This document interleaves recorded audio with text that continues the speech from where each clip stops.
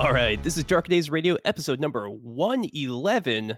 I'm one of your hosts, Mike, and tonight I'm joined by quite an array of great folks. Of course, we've got James. How's it going, James? Hey, it's going good. It's going good. Yeah, really psyched to have you here for a full show. Yeah, it's nice to be back on. Looking forward to, and it's a big one, isn't it? Oh yeah, we got a lot to cover tonight. But before we get to all that good stuff, we've also got Chig. How's it going, Chig? Going great, Mike. How you doing? Doing awesome. And of course, we've got Dr. Ether himself, Chris. How's it going, Chris? It's good. Hi, Mike. Hi, guys. Yeah, Dr. Ether. How often do we get referred to that? I think it's been ages since we referred to ourselves by our online handles on this podcast. But yeah, it's all good. I mean, I call Chig all the time. So, Well, yeah, true. Yeah. I am who I am. Indeed. Right. So let's dive into what the topic for this episode is, I guess. We're going to be covering Powered by the Apocalypse. We're going to be talking about the basic system, some of the plethora of games that have come out for this game system, and also taking more of a deep dive into Cult, Blades in the Dark, and City of Mist. So definitely some really exciting stuff. But before we get to that, let's start off our episode, of course, with a game update. So, James, what kind of gaming have you been doing lately? So lately, I've been playing D&D. I've managed to get I've recently done a big move, so I've got my campaign back together. We're running online, but yeah, it's not really D&D playing with much of the actual D&D rules. They're much more interested in character work, and D&D is much more kind of combat centered in its rules. So I'm looking for other systems to maybe move them towards after this campaign's over. Cool. Nice. Yeah, actually, I think we might be able to help you out a little bit with this episode. So Yeah. Stay tuned. I think with that, let's just dive into this episode and get into the news. So, Chris, I think you've got some pretty big updates from a couple weeks back at this point, but some good stuff. Oh yeah, there's a lot going on. Okay, so let's go for it. If you haven't listened to it yet, go back to episode 109. That is the UK Games Expo live show with special guests. We had Matthew Dawkins, we had Clara Herbal, we had Eddie Webb, and we had, so they're representing, Onyx Path and in some respects White Wolf and also Helmgast for things they were writing on. We also had Matt Tim from Modiphius. So we were talking really about Vampire 5th Edition. We were talking also about Chronicles of Darkness games, Contagion Chronicle that was run at UK Games Expo, and also talking a little bit about Cult and what was it? Trinity Aeon, all the Trinity systems that are coming out, because that's a story path system. So yeah, that was a really good live show. It was good to do. It was nice to be hosted by UK Games Expo for that. James, you also did some interviews with people representing a number of companies that form the UK Indie RPG League. So that's episode 110, and that's companies like UFO Press, Black Armada, and Rowan Rook and Descartes. I think the game that comes to mind that people mostly know quite well, if they're listening to this, is Spire, which is a fantasy RPG with this big tower, and there's some kind of magic techno kind of elements to it. So that was really good for James. Thank you, James, for taking those interviews for us. Oh, it was all good. It was all good. It was nice to get a chance to run around and talk to people and see. I mean, they had such a lot of stuff on display.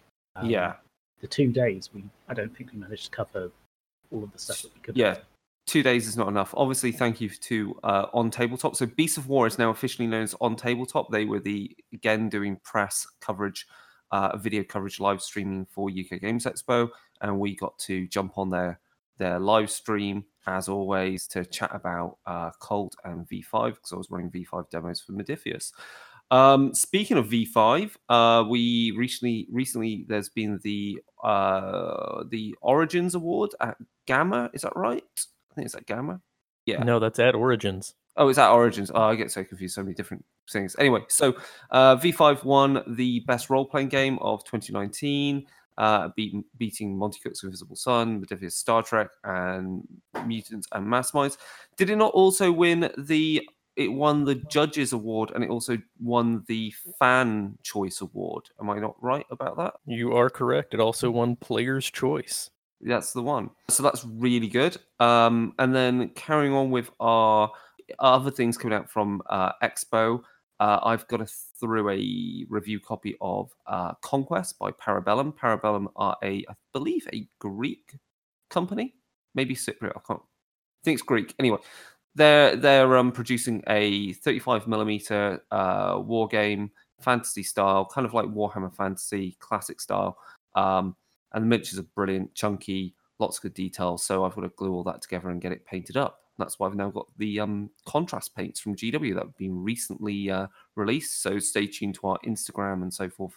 And I've done a video which shows using them. So yeah, you can have a look at that. Mike, you've also had through a review copy thanks to someone we met at UK Games Expo. You've got a copy of something called Farsight. Yeah, that's right. Farsight's this really rad post-apocalyptic mecha board game with some really interesting rules that set it apart from things like BattleTech and Heavy Gear and the like. So I'm really psyched to dive into that a little bit further. We're going to have a bunch of content about it on the blog, going through and doing, we're going to do an unboxing. Already got the photos for that, painting tutorial, and also just a game review in general once I've played it. So definitely some cool stuff. So check it out over on the blog. Right. And then also other content out. Out by the time you listen to this, it will be updated. Ashes of Memory is out on Drive-Thru RPG. So Ashes of Memory is a scenario for Geist the Sin Eaters, written by myself and Mike, and with some additional content by Sam, and play tested at UK Games Expo as part of Contagion Chronicle. It is set in Paris. It has full characters for a Geist crew, and you will have rules there for both Edition 1 and Edition 2. So you'll have character sheets valid for pre-generated characters, and it is playable for both. That is also part of a full bundle that includes also Venice Unmasked and The Hunger Within, which we've previously released. So yeah, I think most feedback I've had already from people that have seen early versions of it has been positive, and players enjoyed it. And then also things are planning for Gen Con. So Gen Con's coming up, and I am in the works of just finalizing dates of when we're running a V5 demo at Fanboy 3 for Gen Con, because Gen Con is running satellite events. So these are taking place away from the Gen Con main event. There are 2 happening outside of the US. Those 2 are happening in the UK, one of which at Fanboy 3 in Manchester.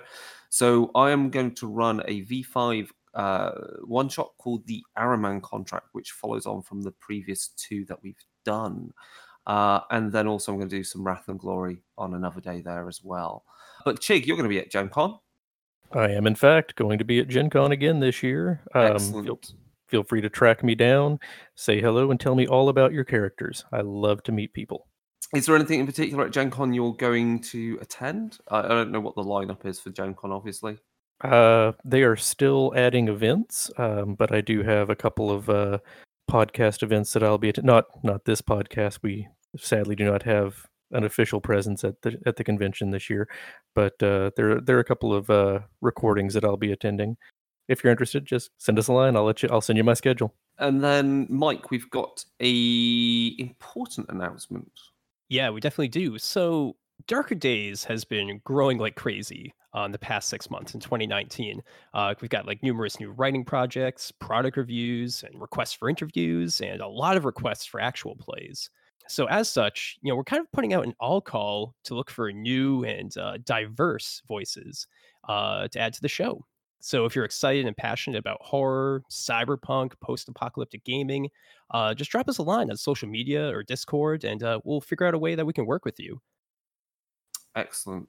And then just to round out, I think if people obviously listen to Darker Days and related to what we'll be talking about today, please pop over to Full Metal RPG, because they have been doing some excellent episodes recently with the guys, interviewing the guys behind Cult, which is one of the things we'll be talking about today.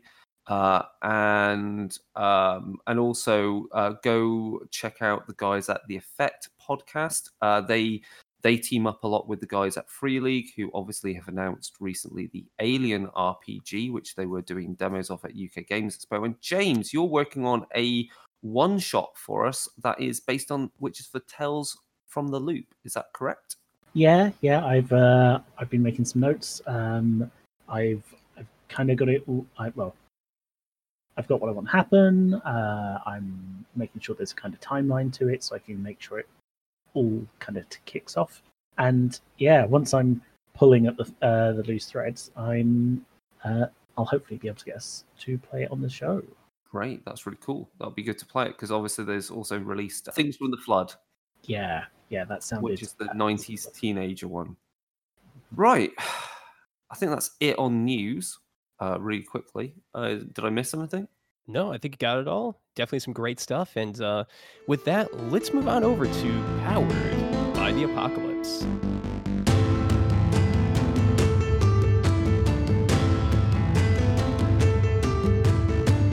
All right, so Powered by the Apocalypse. What is it? Why is it so popular? So I'm going to give my first insight into it. And like when I picked up City of Mist back at UK Games Expo 2018, I found it quite jargon heavy. At least I found it jargon heavy and quite impenetrable because it's quite a different RPG experience and system because there's a lot of freeform to it, if that makes sense, with how keywords are chosen and so forth for your powers. And I really only really got my head around it when I started reading Cult of all books, which got sent through as a review copy, which I'm going to run at my home game. So correct me if I'm wrong on this, and I think Chig, you've mostly got a lot more experience given that you've been playing Blades in the Darkness. Is that right? Blades in the Dark. That is correct. In the dark, right. So Powered by the Apocalypse relies on dice rolls by the players. The games master, the MC, whatever you want to call them, isn't the one rolling the dice. They're just setting the scene and telling you what type of move you have to do. I use the word move because move is basically pretty much everything you're going to do in the game. And a move is an action, such as, I'm going to use the ideas from Cult, which are going to be like doing harm to someone or escaping harm or investigating. But moves can be other things that don't involve physical action. So a move might be to persuade someone, to seduce someone, to pierce the veil and see the reality beyond it. And then what operates on top of those are going to be keywords from effects and powers and abilities to shift your dice roll. So I feel that a lot of things that we do often in RPGs, when you play a game, when you role play, I think often maybe sometimes taken for granted. And I think Powered by the Apocalypse really codifies it. Even the small things, everything is a move. Whereas in like D&D, often the focus is really a lot on the combat actions, and there isn't much about how to structure the non-combat aspects. Whether you guys agree with me on that is another thing entirely. So I don't know, Chig, what's your mind on that? I don't think anybody can disagree with you that Dungeons and Dragons is primarily a combat simulator. Yeah. Did I miss anything in there with Powered by the Apocalypse? No, that's really the basis of it. It has a real simple, generally speaking, real simple system resolution where you roll 2d6 for most games, and you add or subtract your ability score or whatever it happens to be called in that particular game. If you roll a 10 or higher after modifiers, hey, congratulations, that was a full success. Go you. There's no negative repercussions. If you get a 7 to 9, well, that's a limited success. So you did it, but there's some complication or trouble arises. So if you're trying to haggle with a merchant and you roll an 8, well, he'll meet you halfway, but you're not going to get, the full discount that you were looking for. Or if you're swinging your sword at a goblin and you roll a 9, well, you hit the goblin, but you also left yourself open for counterattack, so you took a little damage yourself. Yeah. stuff like that. If you roll 6 or less on your 2d6, well, that's just a flat out failure. So something bad happens. But on the plus side, if you fail a roll, you get experience points out of it, so your skill can improve. Mike, you've played a bit of City of Mist, haven't you, as well? So, do you want to chime in with anything else system-wise? I mean, we'll talk about more system specifics about City of Mist later Yeah. on in the episode.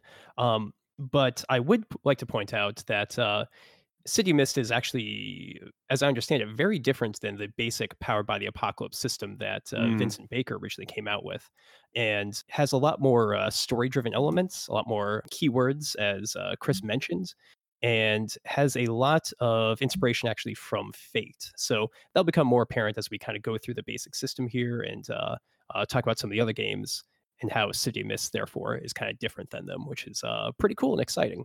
And so moves, as we said, are actions that you do in the game, but they can also be special abilities, because you also get things called playbooks, which represent character classes, or I say character class or character archetype, or some such, which gives you more moves that you can do. So that's kind of equivalent. Like a move would be to use, I don't know, dominate, for example, or some other power that you would normally think in World of Darkness terms or Chronicles of Darkness. But I guess it's just a lot simpler, because often the way the dice system works is that you've got your 2d6, and then you check the keywords that are applicable to your action, and that gives you a further +1 to the final dice pool result. So you've got 2d6 plus X, where X is any positive modifiers, and then the minus modifiers will come from, say, status effects like you're drowsy or you've been electrocuted, or there's an environmental effect like rain, like heavy rain stops you from being able to hit the target.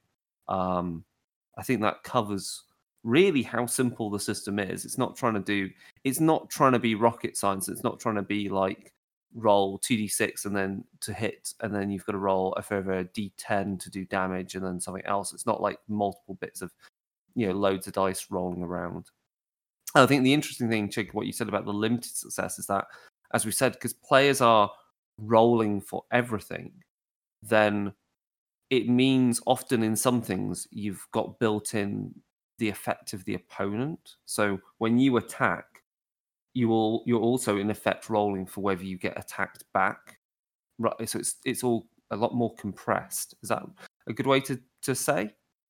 Yeah, absolutely. That's one of my favorite parts about running the system is I don't have to bring my dice. Yeah, right. So yeah. Is there anything else we should add? I mean, James, you've like not played it, but you've been listening to Monster of the Week. Do they go into the system much more than that?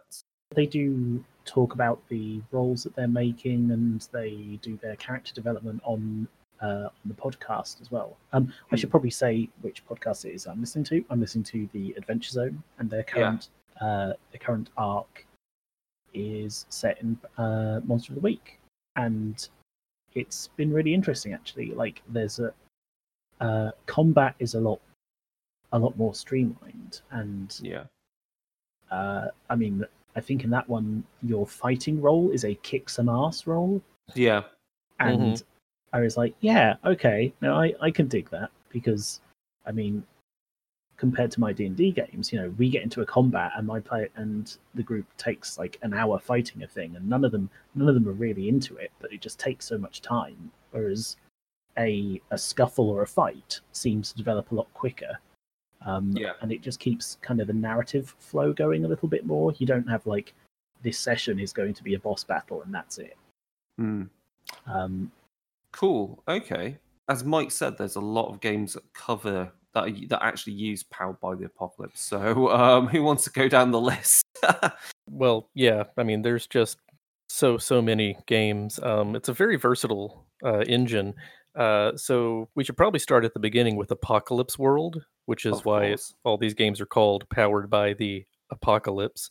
That's the original. It is, if you think of Mad Max or Fallout or insert your favorite post-apocalypse setting here. This is the system you can use to run it. Even Gamma World, if you wanted to run Gamma World and not have to deal with the latest D20 version or any of the other TSR versions. So in Apocalypse World, you play a survivor of the default setting is nuclear holocaust, but it can be a magical apocalypse, it can be particle accelerator apocalypse, whatever. You roam the land, you search for things that will help you survive, you fight off the crazy biker gangs, but the real adventure is the friends that you make along the way. Because really, Powered by the Apocalypse games, including Apocalypse World, are not by default resource management games like D&D type clones tend to be, where you keep track of every arrow that you have. They're much more heavily focused on interactions between the PCs and the NPCs that you meet. I think that's really important because also a lot of the story is really generated by the players. The narrative is generated by the players, so it's very collaborative storytelling, from what I'm aware of, rather than detailed scenarios and so forth by the GM or so forth.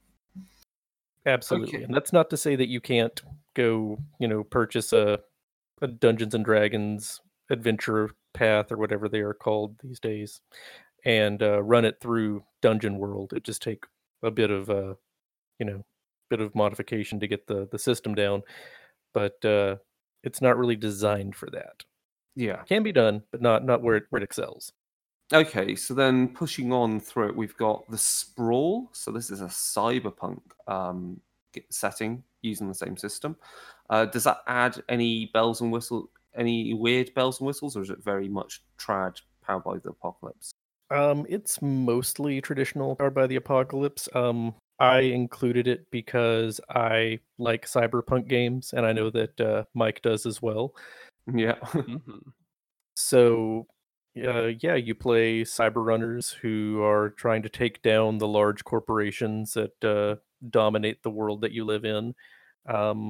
And they just this week, at the time of this recording, released a fantasy plugin for the game. So if you want to do some shadowy running, as it were, you can go ahead and add that in. Cool.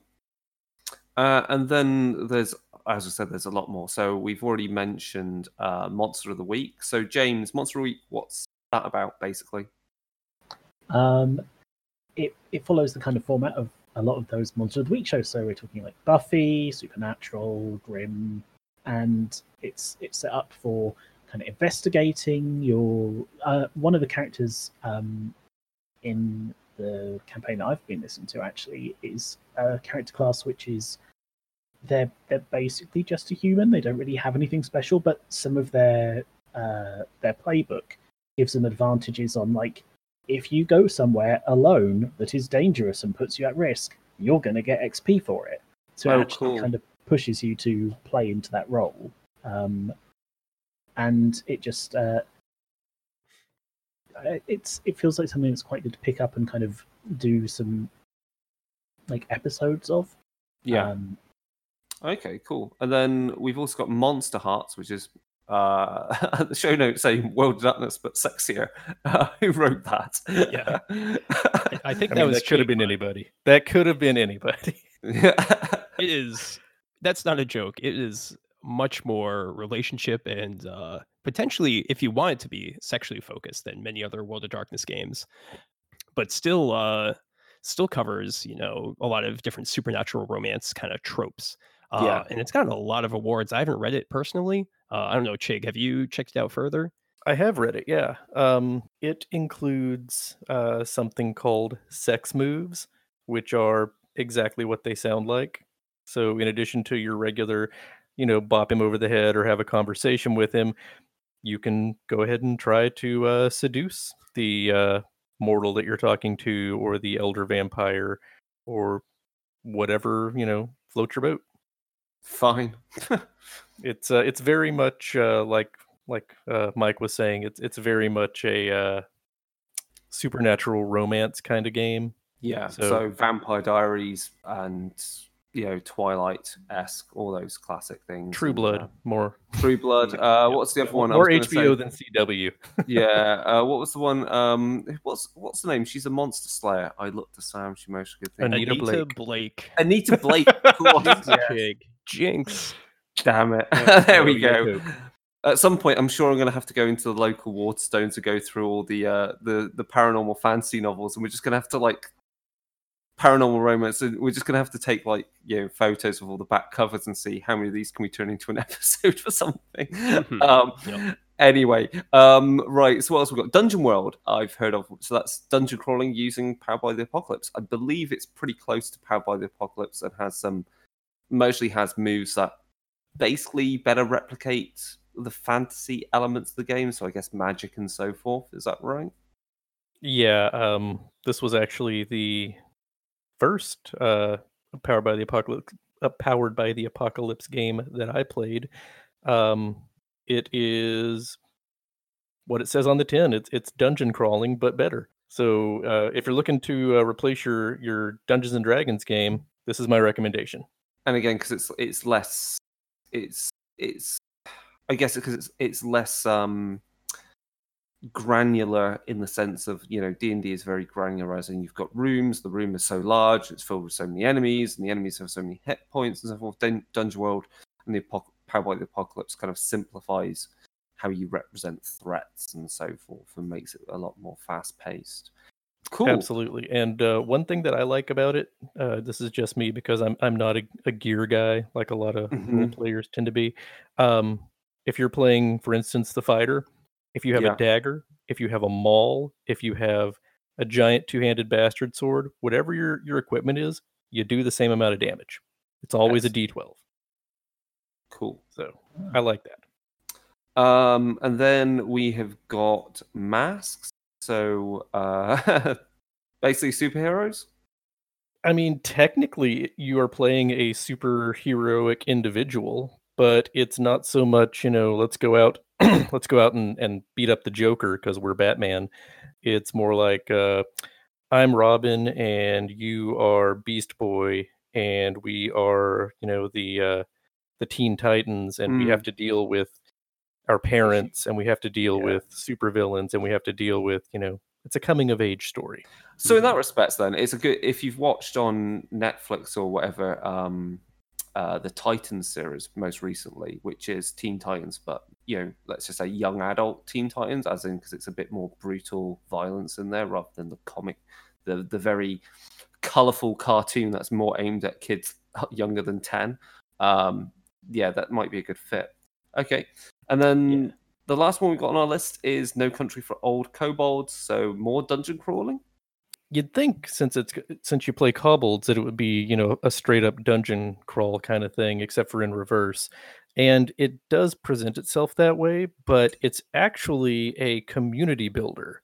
Where rather than playing John the Kobold and Jane the Kobold, you play the Kobold tribe, and over generations, how you improve your warren and how you are attacked by wandering adventurers who want to kill you and your family, and how you recover from that. It's a really interesting game.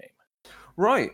I think that covers all of the, gives us an overview of, and there's loads more, obviously, variants out there, flavors, you can easily make your own as well.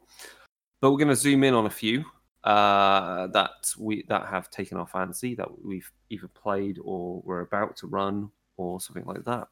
So we're going to talk about Cult 4th edition, as it's known, or Cult Divinity Lost. We've got Blades in the Dark, and we'll finish off with City of Mist. Okay.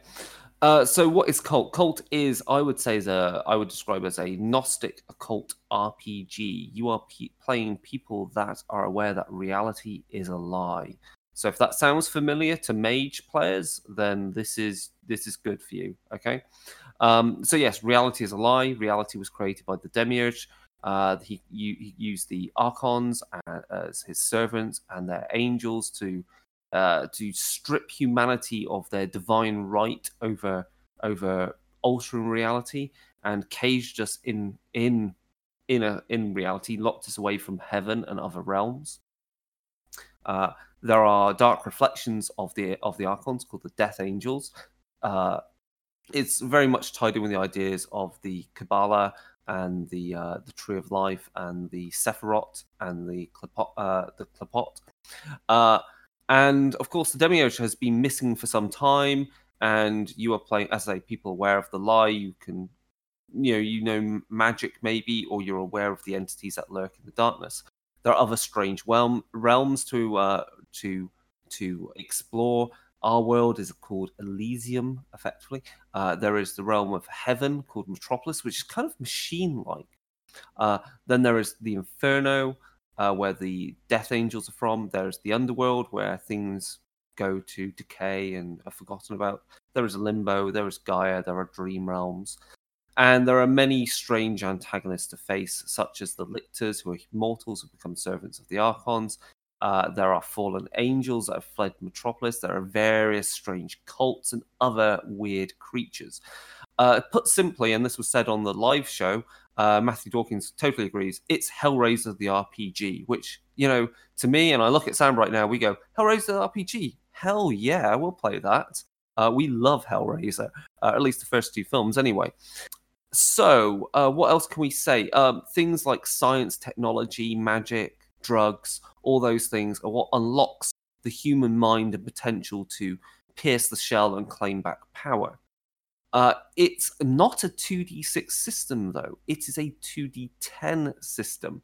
And the reasoning for this, and why I say go over to Full Metal RPG and listen to their interview with one of the creators of Cult 4th Edition, is that the 2d10 gives you that extra level of granularity which is required to represent the power levels that are available in Cult. Because Cult you can play as people that are only just barely aware that something's wrong with the world. Then you can play the main type of characters, which are called Awakened, or I think it's Awakened. But they're aware that reality is wrong. And then there's the higher level characters called the Enlightened, who obviously have a better grip that reality is a lie and can exploit it with various magical abilities. Yeah, that was always the really cool thing about the first editions of Cult, was that you start off just as a regular person, but as your character discovers more and more, they slowly begin to change, and their increase in power level could take them more towards the Archons or more towards becoming one of the Lictors as well. So, yes, so the system is still the same. It's, 2d10 plus relevant attributes plus further modifiers from keyword traits or weapons. There are maybe particular moves unlocked by your abilities. There are, in the game, 20 plus templates that you can play. So these are kind of similar to playbooks. They tell you how to build a character along the archetype it is. So there's an archetype like the Avenger. There's an archetype like, flicking through the book, the Scientist.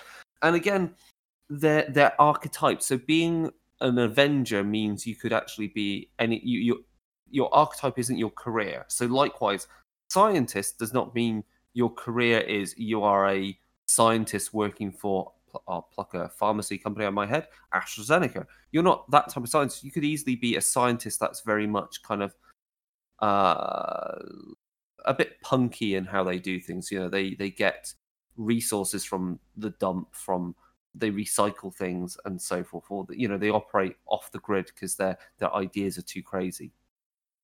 And archetypes come with a few things when you build characters. They come with dark secrets, a very core element of Cult. So dark secrets could be things like you have forbidden knowledge, mental illness, you've returned from the other side, whatever that is. So these are things which can suggest more about your character and give you. And the way to think about dark secrets, and again, this was great listening to the Full Metal RPG interview. Dark secrets create new moves that the GM can initiate. So the player has to roll. So they're like the reverse moves, because you have a move like, say, you have to undergo stress due to seeing visions, or you're haunted by something. Then also related to this, and similar to dark secrets, are disadvantages and advantages, which again are powered off certain traits, or that may well be powered off traits and give you, again, new moves. So, for example, battlefield medicine or scientist or genius and so forth. And that's really it. And then you've got relations that operate on top of it. So relations, again, have ratings that you use for your moves, so how you talk with people. And then the other thing, which I think is mostly the most important to Cult, and I go to the character sheet, and I love the character sheet because you have 10 attributes, and they're listed in the same way as the Holy Sephiroth, the Tree of Life. The other thing you've got related to that is stability. So you've got wounds, simple enough. You've got a few ranks there. Stability is basically is integrity score from World of Darkness. So it's a question of how much is your mind being shattered by the things they see until they are at a point where they are so unhinged, but in that level of being unhinged and thinking the world is falling apart around them, they can actually perceive the lie as they see that reality is not what they thought it was. In that respect, it's kind of similar to playing Changeling the Lost Second Edition.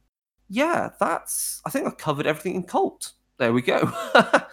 There's obviously a lot more. Yeah, everything on the surface.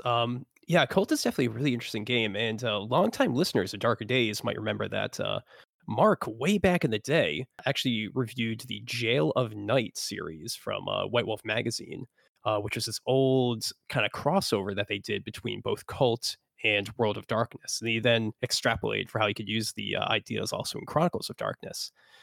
So there's a lot of interplay that you can use between World of Darkness material, Chronicles of Darkness, and Cult. And yeah, they play together really, really nicely. Yeah, and I've got to finish reading through one of the example scenarios. So there's a load of example scenarios. There's about 5, I think, you can download for free on Drive-Thru RPG. And one of them that's really taken my interest is called the Atrocity Exhibit, which is really great because it takes place in a art, museum exhibition center. And the reason I've gone with that, and why it was really interesting, having read some of it before I went for a job interview in California, in the San Francisco Bay Area. I had a day off and I went to the Museum of Asian Art, and walking around that, because it's actually like inside a very faux neoclassical building, which is quite common for like San Francisco, like hub near the city hall. But the inside of it is very modern, and I was like, this is perfect. I now can envision what I'm going to run. So I'm going to run that once I've done my 40k RPG Dark Tide scenarios over. But there's tons of, obviously they've rewritten the classic scenario, the Black Madonna, which Red Moon RPG has played through, so you can listen to that actual play. There's also a tarot deck you can buy. I think I need to buy. I really need a sexy tarot deck, and that'll be it. And there's also a soundtrack you can download. So I will also need to get hold of that. And that's all I think we're going to say, because I think there's a lot in there to really dive into. And I think one of the things they were saying in the Full Metal RPG interview is that Cult, while you could play campaigns, I think is really well set up for playing short series of kind of either a one shot or a short series that's kind of like you could imagine as like a series of movies, not like a campaign where you go on and on and on like you would do with your, say, Vampire Chronicle or something. Right, let's talk about Blades in the Dark then. I've recently, just a couple weeks ago, wrapped up my Blades in the Dark campaign. As far as I can tell, my players really enjoyed it, but we've moved on. So Blades in the Dark, which is published by Evil Hat, is a game that pushes the Powered by the Apocalypse engine so hard in so many different directions that it's basically its own thing now. So it is. You can buy products that are now forged in the dark, like Band of Blades and Mutants in the Night. But we're going to concentrate on the original, Blades in the Dark. You can still see how it grew out of Powered by the Apocalypse, but some of the fundamentals that I mentioned earlier have gone by the wayside. The 2d6 plus attribute, that's no longer a thing. It has its own entire system where there are 12 abilities or 12 attributes that you have, each rated 1 through 5. So however many dots in those attributes you have is however many d6s you roll. Our Oh. listeners might be familiar with a similar system that uses d10. Maybe. Oh, so it's so hold on, let's just pause there for a minute. So rather than being a 2d6 plus attribute system, Mm-hmm. it's a core 2d6 plus x, where x is the attribute. No. No, it's xd6 where It's xd6 where x is the attribute, yes. okay. So, and then rather than add them together to get your result, because that would be very swingy, Yes. you take the highest die that you rolled. So if you roll 5 6-sided dice and they all come up 1, bad news for you, son. Okay, so it's not even a dice pool success system like World of Darkness or Wrath and Glory, because Wrath and Glory is a dice pool system where you are looking for 4s or higher, where 6s give you an exceptional success, much like in V5, where you roll a 10. This is the highest result from the pool. The highest result Yeah. from the pool. However, That's cool. Okay. if you happen to roll 2 6s in your dice, then that is a critical success. So you Okay. get a bonus to whatever action you're doing. Trying to pick someone's pocket, you get everything in there, and also the guy next to him who was watching you looks away at a critical moment. So you get a Okay, bonus. cool. Immediately they could have gone somewhere really dark, somewhere very bad with a dice pool system doing weird things, because obviously we know what Cthulhu Tech's like. So They did not quite go that dark. yeah, they didn't go that bad with swingy systems or systems that can't roll certain successes. Okay, okay, that's a cool system. So, and just to finish off, so you roll your dice pool, take the highest result, Mhm. and then what are you looking for to score? What's whether So they're still 6-sided dice. So a 6 is a full success, just like okay, earlier. So if you roll a 6, congratulations, you did the thing. right, If you okay. roll a 4 or a 5, that's a partial success. So you did the thing, Ah, but there's a complication. Again, if you're trying to stab someone in the back, they might notice at the last minute, turn around and give you the back of their hand. You still hit them, but it's not as immediately taking them out. And a 1 to 3 is just a flat out failure. okay.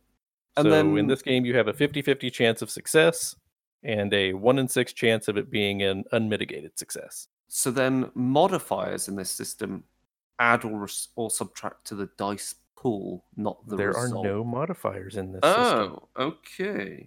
There are, but it's up to the person running the game, and it will limit or enhance the degree of success. So, Okay. say you're trying to sneak across a moonlit courtyard. Okay, it's a big courtyard. It's going to take 2 rolls to get all the way across it. But hey, you rolled your sneak roll and you got 2 6s. Well, hey, that's a critical success. You make it all the way across stealthily. No one notices you, and it doesn't take you 2 rounds. It sounds cool because it means it sounds like a system that rewards that characters who are meant to be competent things do It those really things. does. And the default is your characters know what they're doing. You don't start out as, a level 1 trap farmer, like in some games. Oh, hello, Warhammer. Yeah. Not to okay. name names. Cool. Hey, Okay. I like those games. I like those games. Warhammer has its time and a place, though. We know that. They have a time and a place, and this is not it. James knows what Warhammer's like with a time and a place. Oh man, yeah. That I was so sure I was going to punch that guy, and then he just stabbed me straight up. Yeah. There we go. Anyway, let's carry on with the setting. Because is there a particular setting for the game then? There is a particular setting. It is a dark urban fantasy set in the city of Duskwall or Duskval. It is one of the last cities standing in the known world after a magical apocalypse that occurred 1,000 years ago. Specifically, that magical apocalypse is, well, someone, and it's never made quite clear, tore down the wall between the world of the living and the world of the dead. So now ghosts walk the earth. They're hungry for the life force of the living. The sun was blotted out. Or perhaps destroyed. No one's actually seen the sun in 1,000 years. The seas are inky blackness and full of leviathans, which are huge demons that prey on any ship foolish enough to ply the waves. And also, their blood, Leviathan blood, is the basis of the technology that keeps the ghosts out of the city. Hmm. Oh, dang. Yeah, it's I don't want to call it steampunk because that's kind of, lame in my opinion. But it's very Sons of Ether techno magic fueled by demon blood. Yeah, it feels more like what I would call it has more in similar to Iron Kingdoms in that it's Magitech. I wouldn't call Yes, steampunk. I fucking Magitech hate more than steampunk. I Absolutely. hate fucking steampunk anyway. Anyway, less about that. Let's carry on. So what do you do in this game? Well, you're a criminal, and so are all of your friends. What kind of criminal are you? Well, there are playbooks for all kinds of criminals. Everything from the mastermind from Nate from Leverage type of character to the exceptionally skilled thief to a ghost speaking magic user type who uses ghosts in his heists and can shoot lightning bolts at greater experience. Since you're a criminal, you by definition you do some crimes. What kind of crimes do you do? Well, there are 6 different types of crew that you can play, from assassins to just gang of thugs to people who sell forbidden items, be it drugs or magical artifacts or what have you, to simple thieves. The group that I ran was a group of shadows. Those are the thieves. To smugglers who move the aforementioned illegal wares around the city. Each different type of crew gets its own type of playbook that gives your group bonuses to things that type of crew would do. So if you're playing a group of shadows, like again my group was, they get a bonus to just stealing things, the skills that allow you to break in and pick locks and pickpockets kind of things. So basically, the setting is you're a small gang trapped in a city, protected by a lightning barrier that keeps the ghosts at bay, which is powered by the blood of tremendous demons that haunt the sea. So what you do is you go out there, you make a name for yourself. That's Blades in the Dark in a nutshell. Nice. I like it. Now there are, as I mentioned earlier, several mechanical differences and I want to cover 2 that I really like. This isn't really a combat focused game unless you're playing the thugs or the bravos, and even then, you don't want to get into too many fights because you're fairly fragile characters. But what you do to avoid taking physical damage or to do all kinds of things in this game is you take stress. This is the pressure of the job grinding you down, getting to you. You feel yourself, you're pushing yourself to your limit and beyond. And so you take stress. If you get too much stress, you get stressed out. And then you have a trauma which changes your character's personality permanently. To relieve stress between jobs, you have to go indulge your vice, which is a system that is just incredibly flavorful and thematic for playing a group of criminals. So maybe your vice is you go out and you gamble, you lose all the money that you made on this last heist that you were on. Maybe you go to the fighting pits and just get the snot knocked out of you because you can't live with yourself any other way. You did a bad thing and you know it, so you feel like you need to be punished for that. So yeah, stress and vices is a fantastic system. And finally, one thing that I'm probably going to steal for every game that I run from now on is something called a progress clock, or clocks in general. So if you want to do something that's going to take a while, whether that be heal up from getting stabbed in the side on your last mission, or build yourself a nifty little hideout out in the Deadlands, something that's going to take a while, you start a clock. And it's a real simple thing. It's a circle that you draw, and then you cut it into however many pieces you think it's going to take to complete it. And during your downtime between heists or between scores, you say, "Hey, I'm going to work on my downtime project," and you roll whatever skill is relevant. And depending on how well you roll, you fill up a little slice of that clock. It's like a pizza getting eaten. And when the clock is full, whatever you were working on, you've completed it. So let's say you got stabbed. Okay, well, a healing clock, that's 4 slices. So you're going to go see a doctor. So you roll X number of dice. And depending on what you roll, you fill up that clock a little bit or a lot. And once that clock is full, you're over getting beaten up. That's really That's neat. a great system. It really is. And everything in the game is clocks. You have a Hmm. clock. Your group has a clock. The other thieving groups and underworld groups and the law enforcement in the city, they all have clocks, and they're all trying to get their own goals.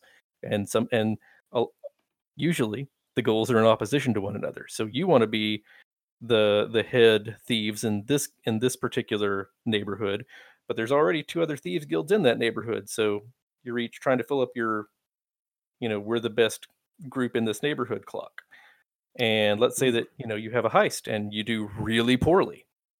Well, word gets out, the police are breathing down your neck, so the pressure's off the other group in the neighborhood, so their clock goes up and your clock goes down. Oh, so you can regress clocks. You can. And it is super fun. It's also super fun if you don't tell the players what all the clocks are. Oh, yeah, So, that's- they're hired by this guy to go steal that thing. Well, in stealing that thing, they've, moved forward the tear down the lightning barrier that protects the city clock by that much more. This is really cool because the idea of clocks goes back to the thing we've said about campaign calendars for how you manage what your world is doing as the players do things. So if the players don't interact with certain things, a clock is going to progress at the rate it should do. But if they start interacting with it certain ways, the clock will either slow down or speed up because of what they've done. Like, if you kill a certain NPC, you might slow down one clock, but another clock has suddenly sped up because that another NPC, now you've just removed his you've removed his The impediment to his plan. Yeah, exactly. His rivals. So wow, that's cool. That's a good thing to add in. I like that. Good. Yeah, it's an amazing system. I'm definitely stealing it moving forward. Oh, I'm stealing that for 40k. Don't worry.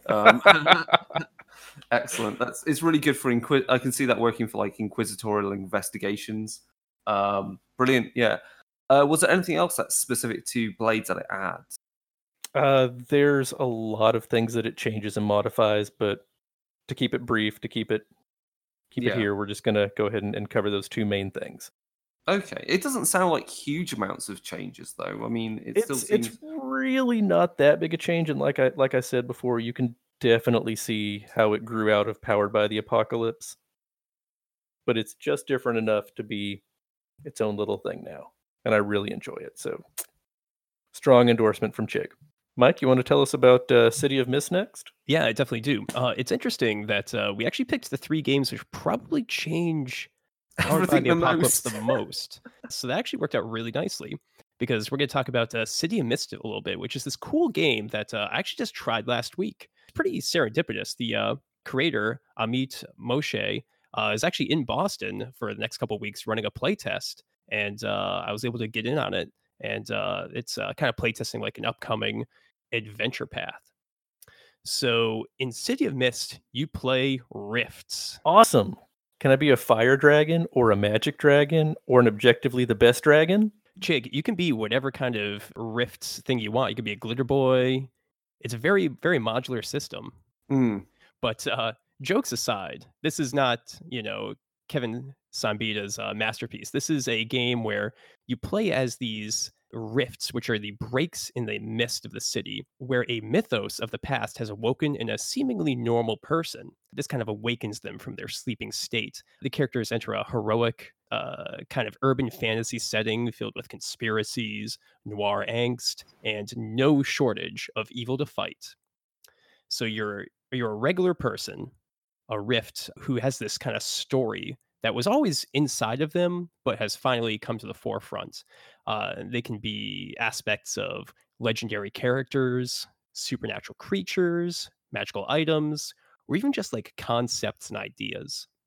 So, for example, for one of the pre-generated playbook characters, it's Excalibur, who's a woman whose mythos is that of magical weapons and the embodiment of justice.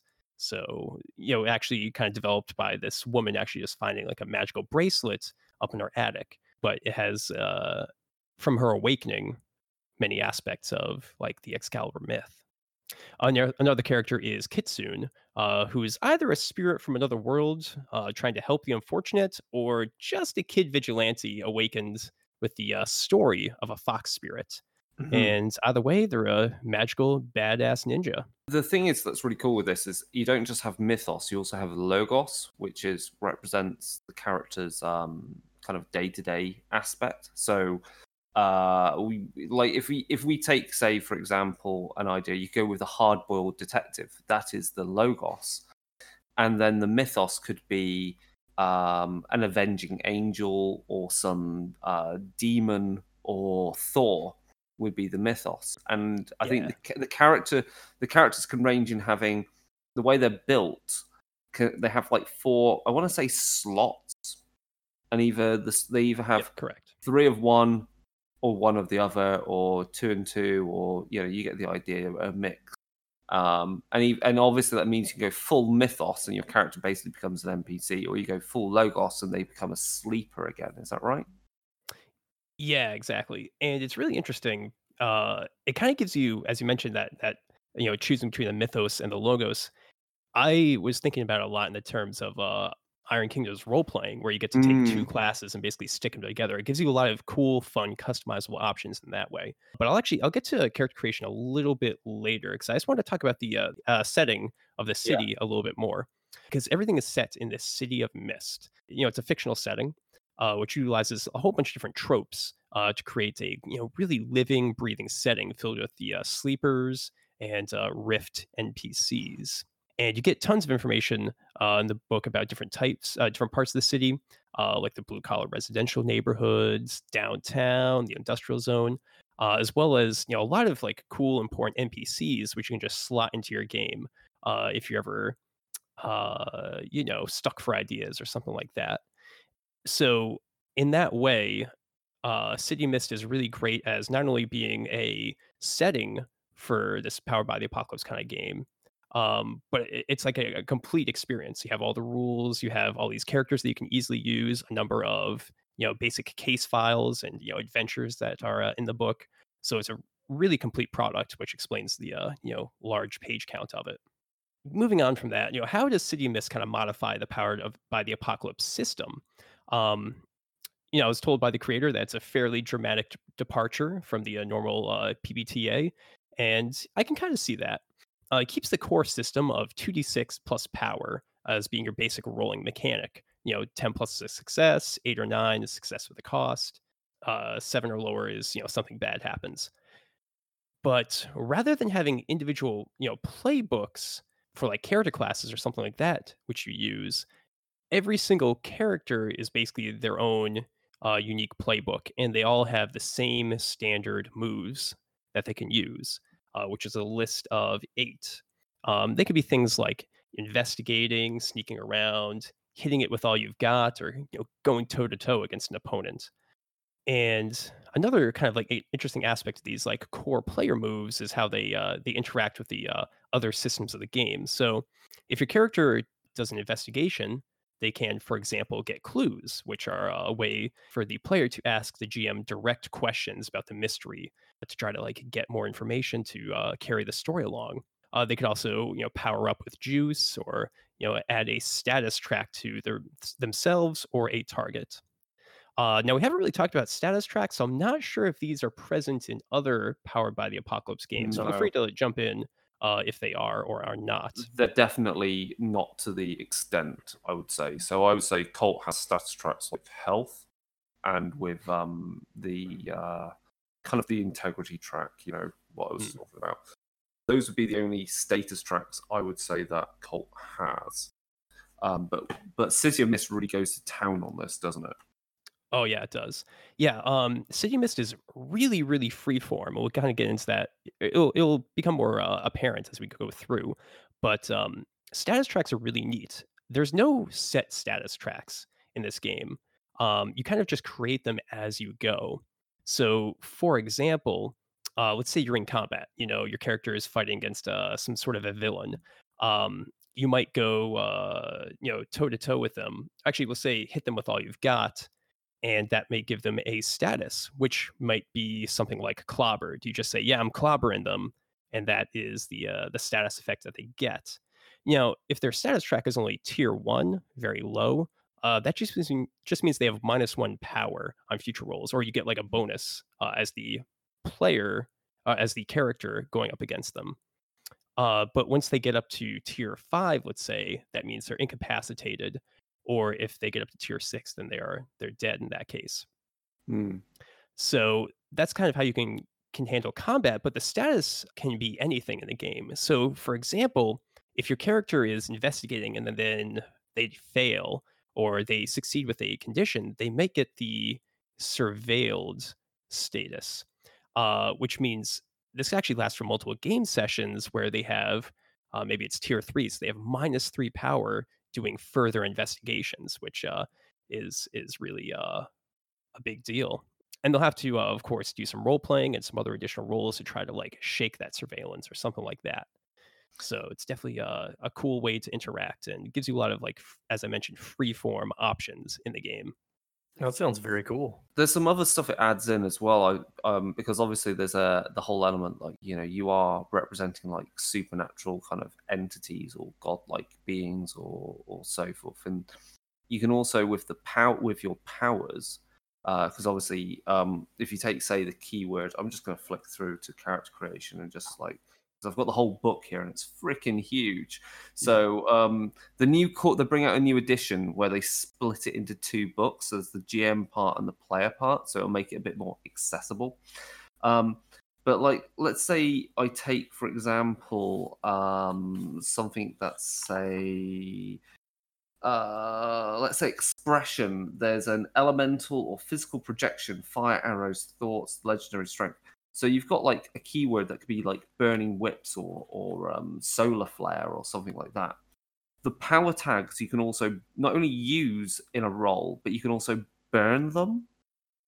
So when you burn them, that means you get like the maximum effect of using it. So it counts as a 10 and you get full control over the narrative of it. But you then don't get it for later in the game session until you do, I think you do like a montage scene to represent the character like resting or something. Yeah, or I think you have to have downtime to recover. Yeah. So you can burn your keywords. So if you really need someone to do, you know, let's put it, because this is my way, what I want to run for City of Mist. I want to run City of Mist as a neo-noir, Devil May Cry style game where you've got people representing angels, demons, and other supernatural entities that fit with that. So you could burn a keyword, and that could represent, like, you know, if we take Devil May Cry, is Dante going devil trigger on a certain ability. I think that kind of encapsulates that kind of gameplay that you want to emulate. Yeah, that definitely works. And yeah, actually, why don't we talk about the power tags and that sort of stuff? So in character creation itself, as Chris mentioned, you pick a total of 4 mythos and logos traits, which are kind of just these broad umbrellas. Like for mythos, it might be this cool supernatural aspect, like magical relic or magical expression. I was playing as Baba Yaga, so I had her giant tree hut as one of my mythos, and the other one was her mortar and pestle. Um, and then for logos, it's more mundane things. So, you know, being like a beat cop or being a librarian, that sort of thing. Um, and for each of these mythos and logos, you pick for a starting character 3 power tags and assign those to them. And these are unique keywords assigned to describe how the power could be used. So, for example, the pregen character Salamander has a logos of city water worker. And this includes the power tags of knows every street, city waterways access, and city official. So it all kind of plays off of that, aspect of their career. So are these things that you make up like aspects in Fate, or do you choose the city worker logos and you choose from a list of possible city worker? Chig, Uh, Chig, you nailed it. You nailed it. yeah, And that's kind of the basic conclusion is that this is powered by the apocalypse with a heavy dose of fate going on. That's really the vibe I got playing this. So yeah, you pick these different keywords, these power tags, which are a lot like aspects in Fate, and use that to kind of develop the abilities of your character. interesting. Yeah, so let's say, for example, just to kind of display the mechanics. So if Salamander is trying to investigate, do that kind of a player move to find the whereabouts of Doc Croc, a were-crocodile living in the sewers, he'll kind of check his sheet and add up the relevant power tags. So just mentioned two, which are really good, which is knows every street and having waterway access. And those are great. But if you actually look further on his sheet, you can find a third tag, which is pretty relevant. Under their logos of up and coming crime fighter, they have the power tag snooping around. So, boom, that's 3 power tags right there. So that means you get, by choosing those 3, you have 3 power to add to your roll. So you roll 2d6, add 3, and then see how many clues you get, or if there was some kind of a complication or failure. City Miss is really interesting because you don't have any attributes or stats. You just have those power tags, and that's what you use to interact with the setting, which I think is a really cool story-driven way to go at the game. Yeah, I like Yeah. that. That sounds fantastic. I need to Yep. pick this book up. Yeah, it's very fun, and yeah, as you can see, because of this freeform nature of the statuses, of the power tags, and all of that, you get this really cool and creative character generation process. In the playtests we did, we actually all four of the players actually made their own characters right on the spot. So we had the Greek Fates inhabiting a librarian. We had Hades boldly walking around as a crime lord. We had a Knight of the Round Table, who I think was Galahad, inhabiting a washed up cop, and I was playing Baba Yaga, inhabiting a bag lady. So Baga Yaga. Yeah, mhm. yeah, pretty much. My character was not well designed for a noir game. I wasn't like thinking that through when the GM was like, "Yeah, it's gonna be like kind of a noir game, investigation, all that." And I was like, "I know what I'm gonna do. I'm gonna be a retired person." The other thing is, there's some options in the game. So I can't remember what attention and crack do, but they're like ways of you can lose your mythos or you can lose a logos. And as you go up these ranks of attention or crack, then it means it falls away, and then you replace it with either with whichever direction you've gone with a new mythos or a new logos. So that's how your character kind of grows in other ways. And then there's also you can play the game using something called grit. So the tracking cards look a bit weird, okay, because they're not just 1, 2, 3, 4, 5, 6, because that's the maximum you can have as a modifier to it. There's other little tick boxes in there, and that's because if you want to have a bit more granularity, you can use something called grit. So if you use power tags, say you've got 5 power tags, but you're using the grit system, it means you tick off box 1, you tick off box 2, you tick off the box that sits between 2 and 3, then you pick off 3, and then you pick off the next one, which is the box just after 3, but it doesn't have a number associated with it. So you're still only getting a +3 bonus or a -3 bonus, depending on what penalty, depending on what the tag is doing.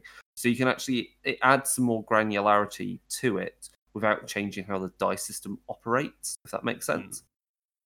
So you can make the game feel a lot harder if you want to have a bit more gritty feeling, so people aren't overwhelming things. Or it's very useful if you want to once the characters have gained so much experience, you want to rescale the game a little bit so that it still feels like a challenge. Yeah. That's the interesting thing I noticed just kind of flipping through the PDF of this game. The actual basic system and basic setting, it's only about 200 pages of this 500-page book. So a lot of it is like additional rules and options to kind of expand the game, and also just like the GM advice, GM section, and that sort of thing. Yeah, the GM advice section is huge. Yeah. So the thing I just want to get across with this game, as I've been kind of realizing, is that while it is a big book and there's a lot of rules in there, the actual core system and core experience is very accessible and simple. And I think it's actually a great thing that they split up into those 2 books Yeah. with the new set. So yeah, it's a really solid game. And yeah, I might actually be playing it again this week. Oh, that's it. So, I guess final thoughts. James, you've been listening on us talk through these games. Have you got any other thoughts or ideas that these kind of inspiring you? Well, I'm. I've already had a look at a couple of things online whilst we've been talking. Seeing where I can pick up some of these systems. I really like the sound of Blades in the Dark. I think the way that my group plays, it sounds like that might be quite an interesting fit for them. So I'm probably going to take a look at the PDF for that. Excellent. Again, it is probably my favorite game at the moment. So strong recommend. Nice. All right, awesome. So yeah, that was a pretty epic episode where we just discussed and covered like 12 game systems all in one go. So yeah, Powered by the Apocalypse is really rad. And if anyone wants us to talk about any of these systems or settings in a little bit more detail, maybe cover some more of Cult Divinity Lost in the future, definitely let us know. And there's a lot of ways to get in contact with us. You can send us an email over at darkerdaysradio@gmail.com. You can go on Facebook, facebook.com/darkerdaysradio. We're on Twitter @darkerdaysradio. And we also have our Discord, which has a link in the show notes. Chris, is there anything else I'm missing for our social media presence? Yeah, we've got Discord, we've got Instagram, there's the blog.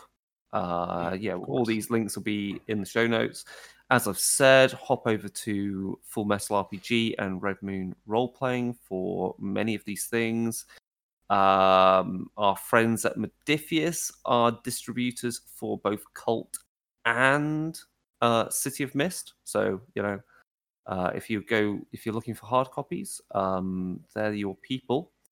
I think we've covered everything.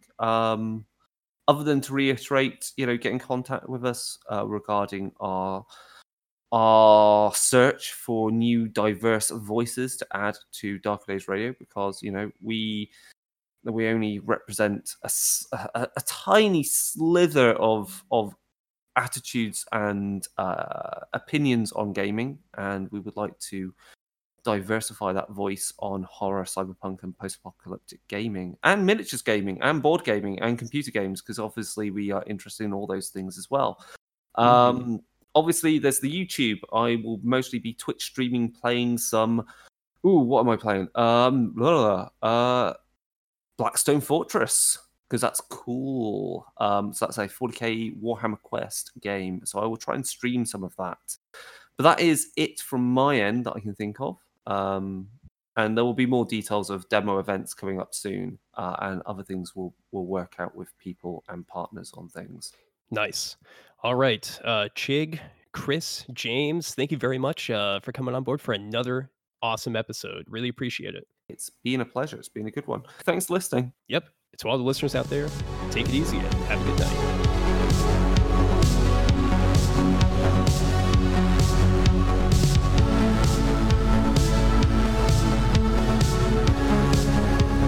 This has been an episode of Darker Days Radio. Special thanks to Occam's Laser for the intro, outro, and new bumper music from their hit album, 9 Circles. Check out the rest of their work at occamslaser.bandcamp.com.